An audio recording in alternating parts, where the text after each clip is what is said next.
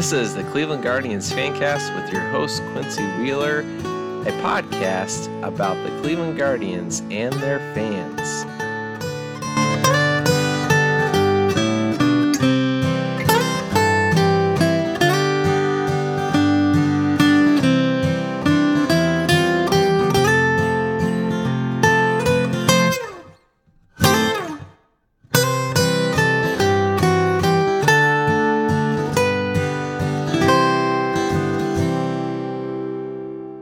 Hello and welcome to the Cleveland Guardians Fancast. I'm your host, Quincy Wheeler. You can find us at Guardian Fancast on Twitter and Quincy Wheeler1 on Twitter.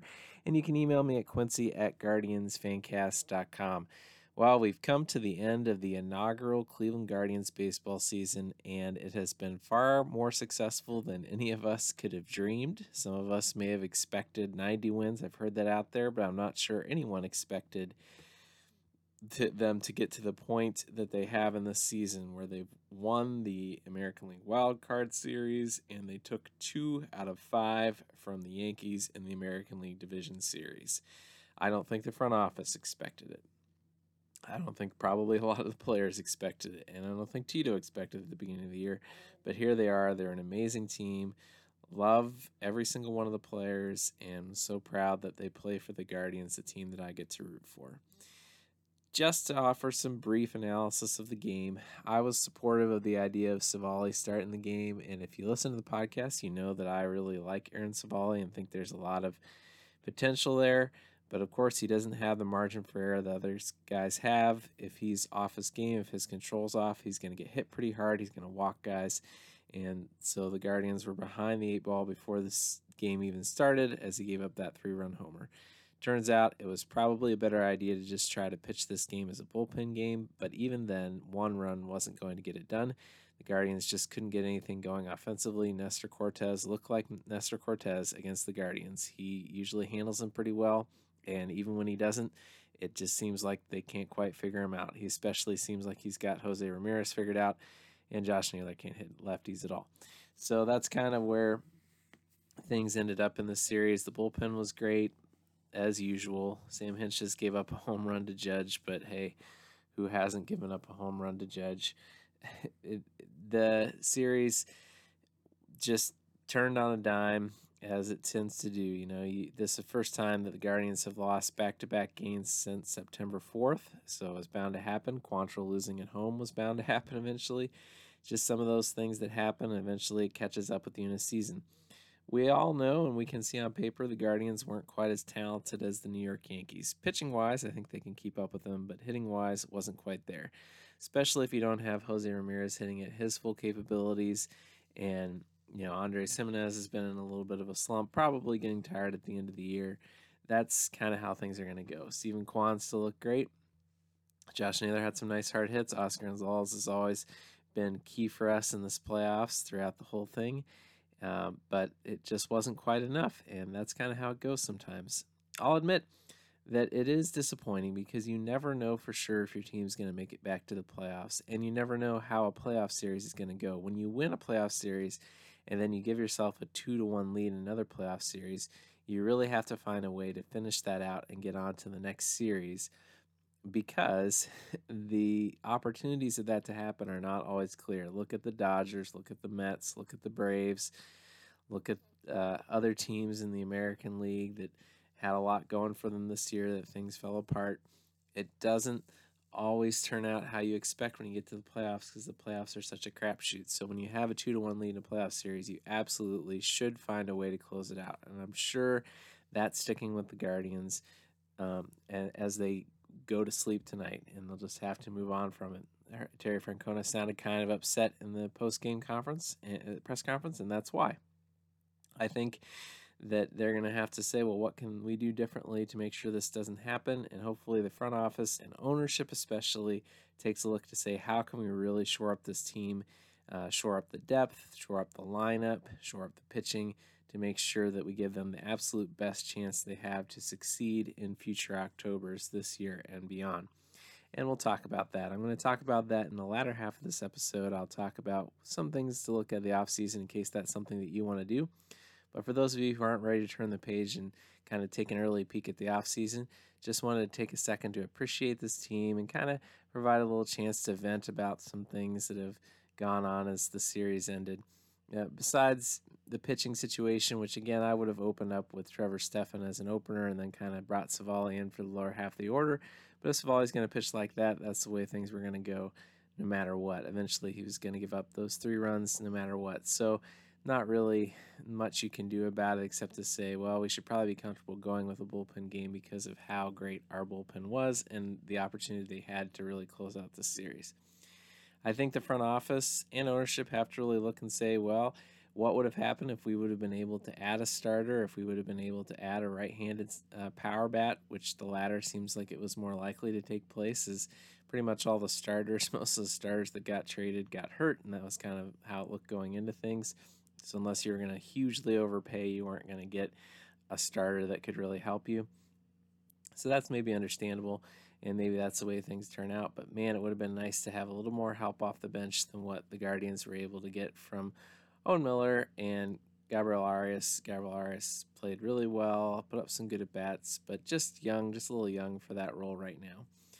So wonder if they think about that and something they'll have to kind of take with them. I got myself in a little bit of a hornet's nest online by saying I thought that Josh Naylor's celebration after his home run kind of killed the vibes of the series. People thought that meant that I was saying Josh Naylor was responsible for the series loss, which absolutely is not the case.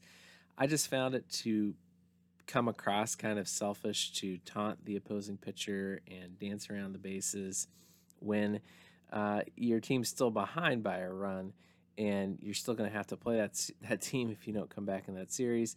And I know Naylor after the game said he thought it was cool that everybody in the stadium was chanting "Who's your daddy" to him, and that he'd made them all mad like that. He thought that was amazing that happened. But I do think that that's a little short-sighted not to think about how it affects your whole team. Was the whole team affected by the idea that a stadium was constantly like yelling at Naylor? No, I've said before I don't think players are hugely affected by fans like that. But I do think it kind of plays into the thinking to say, well, now people aren't talking about this team and how we can be dangerous towards the Yankees. They're talking about what Josh Naylor did when he ran around the bases. Josh Naylor, Josh Naylor, Josh Naylor instead of the team. Well, maybe the team wanted that. Maybe the team wanted him to take some of the focus off of them. But for me, it just seemed a little bit, look at me, Louie, not something I would have preferred. Again, I love celebrations. I even love taunting the other team now and then. Not individual opponents so much, but the other team. I like that when in the right spot. But when you're behind, it just doesn't make sense to me, and it makes it more about you in that situation. So that's just one of those things that I guess I just have to vent about. I love Josh Naylor. Love that he's on this team. Support him being on this team. Wanted to hit less against left-handers, but absolutely love him being on this team. Has provided some of the biggest moments that this team has had all season long. I've been a huge defender of him all year long. I'll defend him to the death as a hitter and a person. I know that he doesn't have a selfish bone in his body from what I've seen. He's all about the team, so this isn't a personal criticism of him. This is my perception of how it came across and how I would like to reflect on it if I were in that locker room, which I'm not. So we'll see if they at all address that. Now, for those of you who've stuck with this podcast throughout the year, thank you so much. Thank you for listening. I hope you've enjoyed my takes on the team, the people that we've had on, fans. We'll be talking to more fans in the off season, hearing about your experience as Cleveland baseball fans. Hopefully you can stay positive about the team and start looking forward to next year and feel really, really good about this season that's gone by. We'll go back and we'll look at some of the highlights of the season, talk about our favorite moments, and appreciate just everyone on this wonderful team. Just so grateful for the Cleveland Guardians and looking forward to rooting them on in future seasons. So we'll pause there for anybody who wants to exit at this point. And for those of you that want to keep going and take a little peek at next year, I'll just give you my take on some off-season priorities. Some priorities: extend Shane Bieber. Man, I'd love to see that happen. Love to keep that guy here for as long as possible. Don't know if it's realistic. Would love to see it happen. Extend Tristan McKenzie, Steven Kwan, and or Andres Jimenez. Those are your guys kind of entering into that territory where you can buy out their arbitration years and add a couple years on. Those are the 3 guys that I would absolutely go after in those scenarios. I would like to see them sign or trade for a starting pitcher. That way you kind of move your starting pitcher depth a little bit. I mean, they've got a lot of starting pitcher depth, but you just can never have too much. So in free agency, they could revisit the Carlos Rodon idea, Carlos Carrasco is going on free agency. Would like to see him back for a year. That would be kind of cool. Tyler Anderson is a guy I wanted last year. Had a great year for the Dodgers. Left-handed pitcher. Probably could get him on a 1 to 2 year deal. Those are some free agents. And, of course, trades. Is Milwaukee going to be interested in trading Brandon Woodruff for Corbin Burns? Probably for an arm and a leg. A lot of return value, but if they are interested, hope the Guardians come calling. Blake Snell from the Padres, think there might be a possibility of a fit there because the Padres are going to kind of make a deep run this year, but seems like they might want to take a little step back payroll-wise, and you could maybe get Snell and replenish their farm because they're always trying to work on their farm, so that could be a possibility. Pablo Lopez from the Marlins. Marlins are looking to have a more contact-oriented offense, so maybe they want some of those contact-oriented players like Tyler Freeman and so forth from the Guardian system. Could find a fit there. Tyler Glasnow from the Rays. Rays and Guardians always trading back and forth. Glasnow getting close to free agency. Something to keep an eye on. And again, German Marquez. The Rockies never trade anybody, but if they were interested, I still think the Guardians could fix Marquez. Sign or trade for a right-handed hitter. Free agents: Josh Bell, Trey Mancini, Jose Abreu, Christian Vasquez, who's a catcher, or Brandon Drury. Those are all bats of interest to me, bat from the right-handed side. Some guys I could possibly trade for: Sean Murphy, Danny Jansen, Rhys Hoskins, Christian Walker, Anthony Santander, Adolis Garcia, or Taylor Ward. Ward had an amazing season for the Angels. Not sure if they'd be interested in trading, but if they look at maybe doing some rebuilding, that would be somebody that I'd be calling about. Christian Walker's an amazing defender at first, had a really great season. Doesn't sound like the Diamondbacks want to trade him. Rhys Hoskins, I think, is probably available. He's not a good defender, but he absolutely crushes left-handed pitching and has a really good bat from the right-hand side. The kind of guy could maybe figure out how to work with Naylor and Oscar Gonzalez and figure all that out, but a name to kind of keep an eye on. Of course, we talked about Sean Murphy and Danny Jansen. So that kind of goes along with the next priority of get a veteran catcher to pair with Bo Naylor. Maybe it's Austin Hedges, but I'd like to see somebody who can actually hit the ball, who's also a good defender, come alongside Bo Naylor and help him out there. And then also, of course, the Guardians have to sort through all their internal options. Who's going to be the shortstop of the future? Who's going to be the second baseman of the future? Andres Gimenez could be either one of those, but is going to be, you'd think. Where are you going to figure out how to make the outfield work? Like which pitchers should you prioritize? Which other pitchers should you be willing to trade? All those things they have to really sort out this offseason so they can get the 40-man straightened out and get this roster really set for a postseason run. All right, so here's my aggressive projected 2023 lineup. So see what you think about what I've done. So here I've got Stephen Kwan leading off in center field, moving to center field. Andres Gimenez, second base. Third base, Jose Ramirez. In the cleanup spot, Oscar Gonzalez, DH. Josh Naylor, first base. Tyler O'Neill, I didn't mention him on my list, but I think the Guardians could probably pull off a trade with the Cardinals for Tyler O'Neill, who's a great right-handed bat. Had kind of a down season, but if you look at his previous season, hit 34 homers. Really think that there's some bounce-back capability. A guy who hits left-handed pitching well would fit in well with this lineup. So that was my choice there. And you could put him second if you wanted. I just kind of put him sixth to kind of let him have that rebound. George Valera in left field. I'm a big fan of getting Valera the start coming out of spring training, giving him the chance to work through things like Stephen Kwan did, giving him a chance to win Rookie of the Year. Ahmed Rosario at shortstop.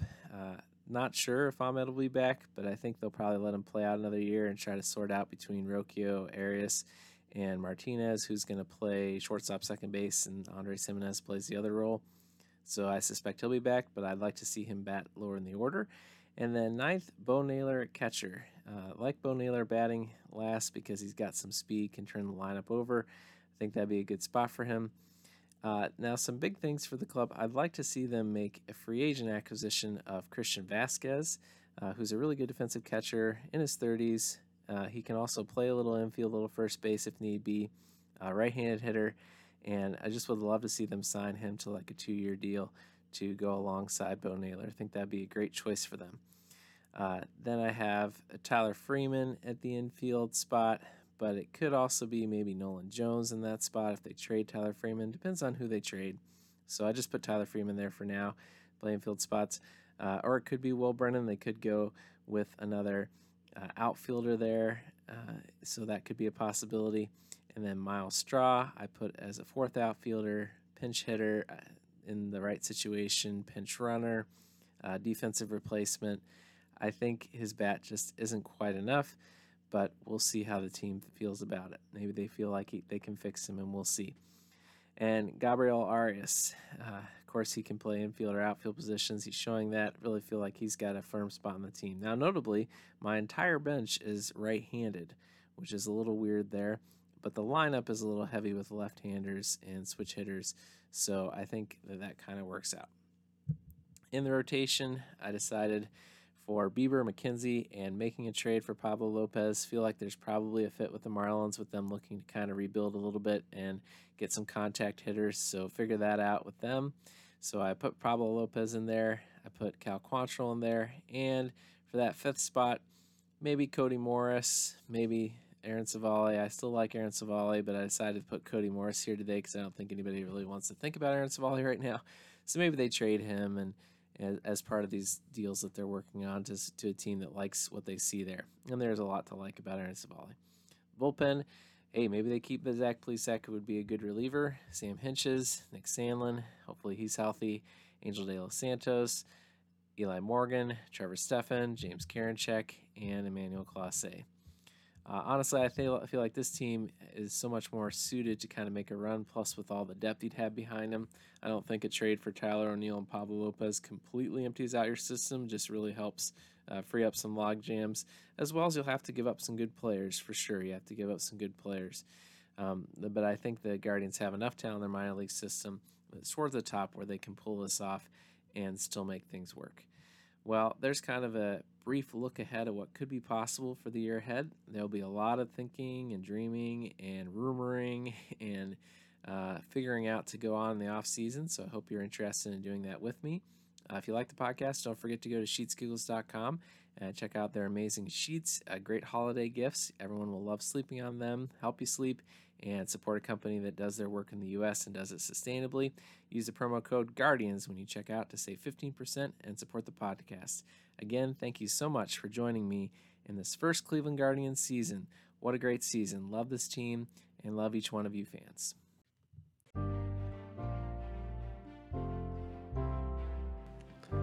This has been the Cleveland Guardians Fancast. You can find us Monday through Friday on any podcast service that you prefer. Don't forget to rate, subscribe, like, and download so that we can continue to produce these podcasts for your enjoyment.